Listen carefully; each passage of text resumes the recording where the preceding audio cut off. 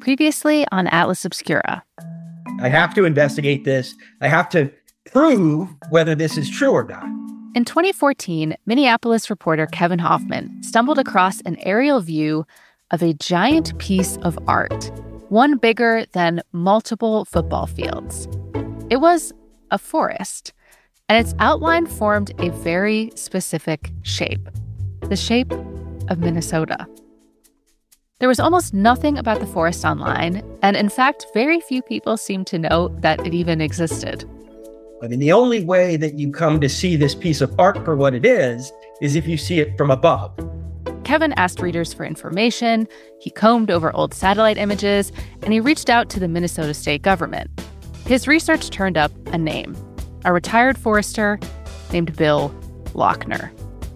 He had done it using a map and a compass, without a GPS or any kind of modern equipment or aerial views. And so this guy is like a genius. You want there to be some kind of greater reason behind it? Was it a bet with friends? I mean, who knows? Unfortunately, I was unable to get Bill to talk. It was made clear to me that he did not want to speak. And for about 10 years, Bill did not speak. He did not do interviews. He did not explain whatever reasons he had for making the forest. That is, until now. I'm Amanda McGowan, and this is Atlas Obscura, a celebration of the world's strange, incredible, and wondrous places.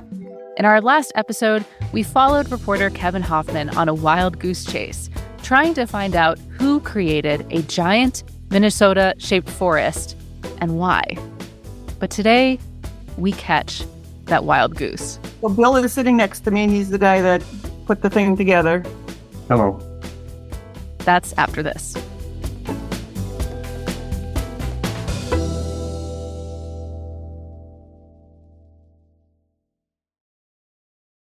When was the last time I took a road trip?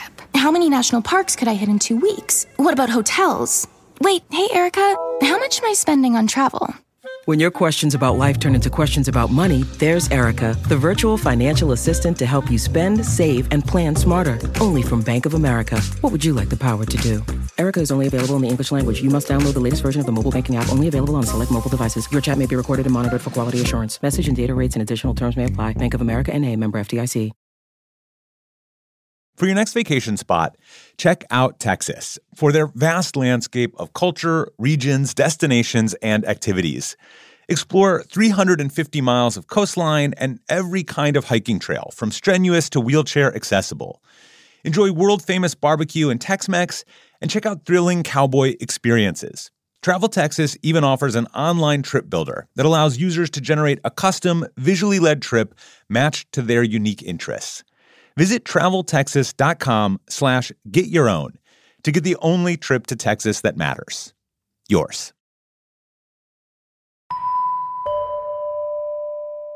When I spoke to him, Kevin Hoffman suggested that I reach out to the Minnesota Department of Natural Resources, or DNR.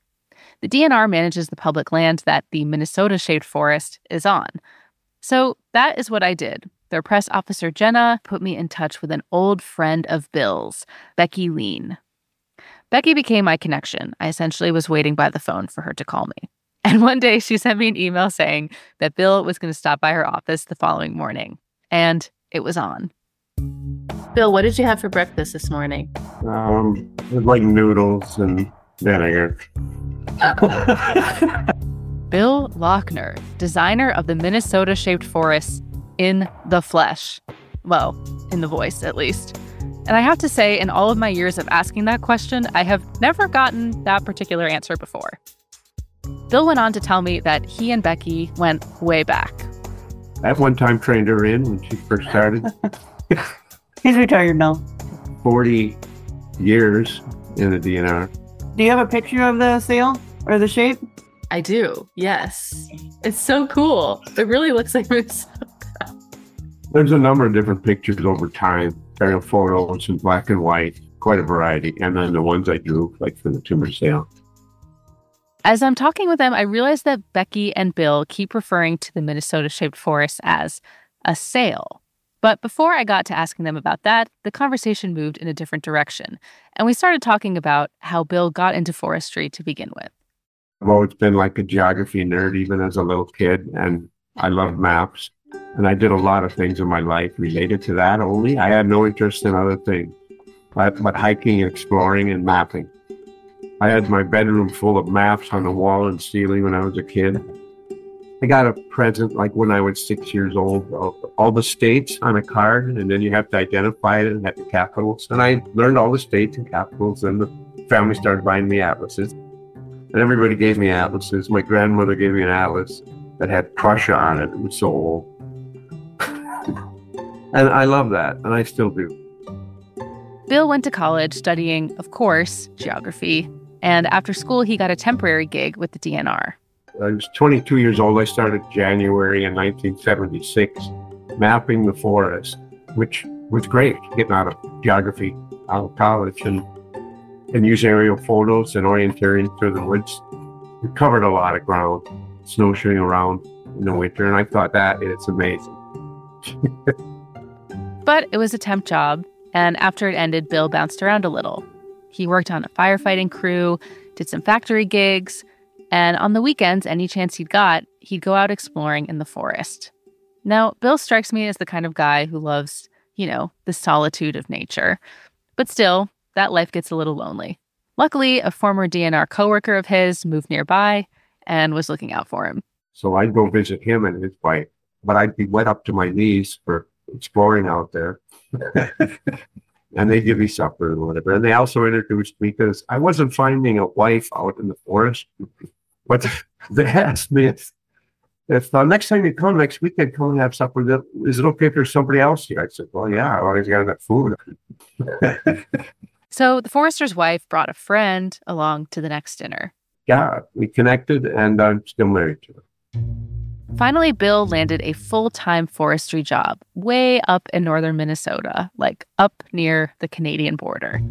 It was hard physical work. In the winter, it involved snowshoeing all day through all kinds of terrain, mapping, surveying. Bill loved it. I got the perfect job. I got paid to hike around in the woods and do this stuff when I was doing it for nothing before that, just for the fun of it. Up in the northwest corner of Minnesota where Bill worked, there were large stands of trees called jack pines that cropped up after fires in the 1930s. Jack pine loves fire. It grows on sand beaches from when Lake Agassiz was here. Lake Agassiz is a lake that was up there during the Pleistocene period. Jack pine likes the sterile sand, and it competes better on those sites than other species that need richer soil. By the 1980s, the Minnesota DNR was hoping to break up these big patches of jack pine with other trees to help diversify the forest, which creates animal habitats and prevents fires. But first, they had to cut down patches of the old jack pine.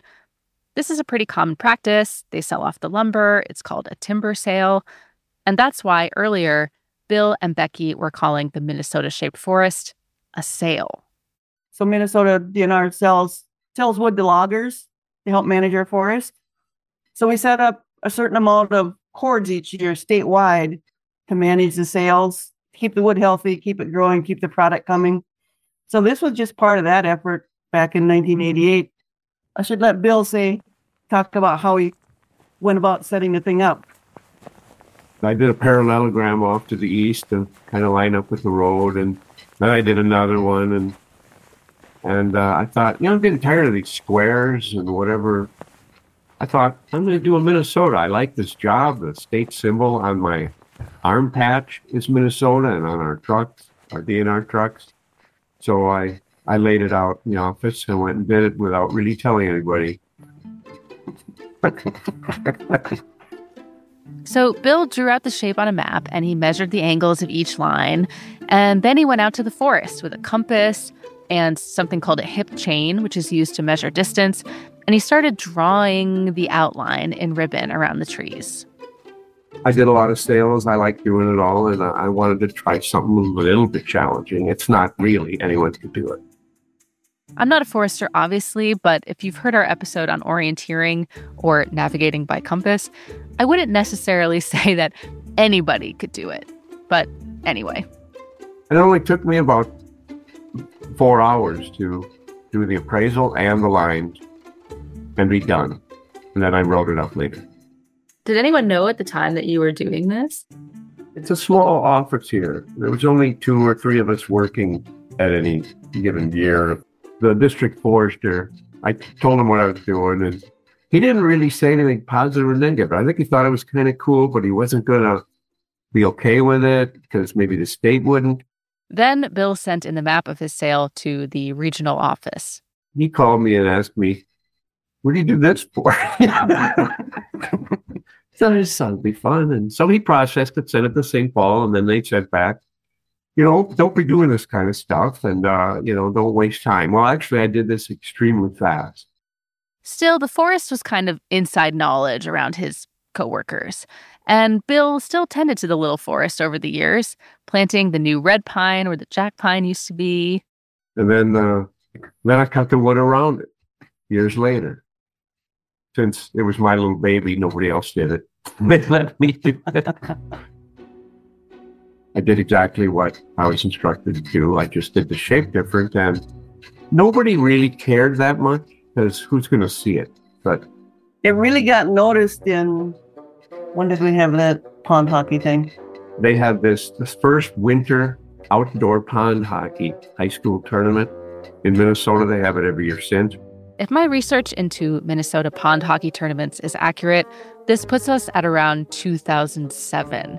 So about 20 years after Bill designed the sale. And it was on television statewide. And they would put on the screen, they'd be advertising it and all. And I noticed behind all the wording was a live from an airplane film of the forest. And I looked close, I said, hey, that's my Minnesota sale. They never showed it with all the wording kind of camouflaging it, but it took me, almost all the way through the game before I recognized it. And I told my wife, I said, hey. The forest still flew under the radar for another 7 years until 2014. That's when a slew of articles about it, including Kevin Hoffman's, hit the internet. It seemed like you were kind of tight-lipped about it at the time. Why was that? The state wasn't really for it. They even told me not to talk with reporters if they called. That was their policy. I kept it cool, as the state probably wanted. They were a little negative on it for a number of years, but I think they're coming around. That definitely seems to be the case, though it only took them about 30 years. Just recently, the DNR posted a slideshow on its Instagram with photos of the sale and all of its various stages, including Bill's original drawing. He tells me that they even put a picture of it on their 100th year anniversary calendar just last year. But it's a great opportunity to share with people what kind of management we're doing and why, and how it all relates. And it's a long-term project, whether it's Bill's sale or it's any other timber sale that we set up. It's a long-term management project for not only us, but generations out into the future to maintain this habitat, this forest that we have up here to work with. As for Bill, he says that even though he's retired, he still gets his snowshoes on and hangs out in the woods pretty often. He and his wife have a little old farm where you can look 40 miles in any direction and not see any other houses. I was able to do what I wanted to with my life. It's fun. Getting old now. And now your work is literally on the map. It's on the map. Yes, it's true. Later, as I was putting this episode together, I realized something. While Bill and Becky and I were talking, their camera was off the whole time. So I never actually saw what Bill looked like.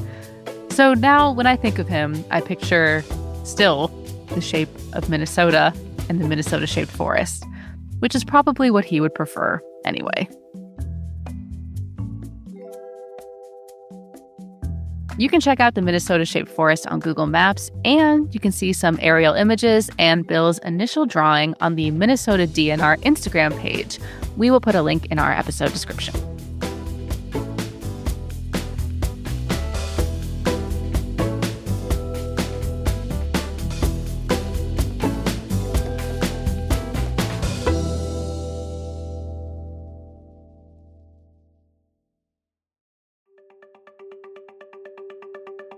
Our podcast is a co-production of Atlas Obscura and Stitcher Studios. Our production team includes Dylan Thuras, Doug Baldinger, Chris Naka, Camille Stanley, Manolo Morales, Baudelaire, Gabby Gladney, Johanna Mayer. Our technical director is Casey Holford. This episode was mixed by Luce Fleming.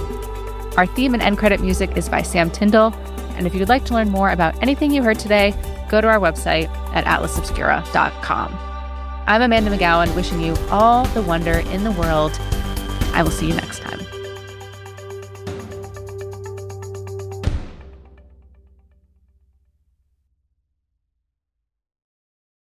The world isn't wide enough for those with an insatiable desire for discovery. The all-new 2024 Lincoln Nautilus Hybrid SUV offers the power and freedom to explore further and deeper than ever before. Intuitive, smart features ensure that you're always connected to the road ahead. Inside, a thoughtfully designed cabin immerses you in a universe that is all your own. The larger-than-life panoramic display spans the entire width of the cabin. It's customizable and interactive.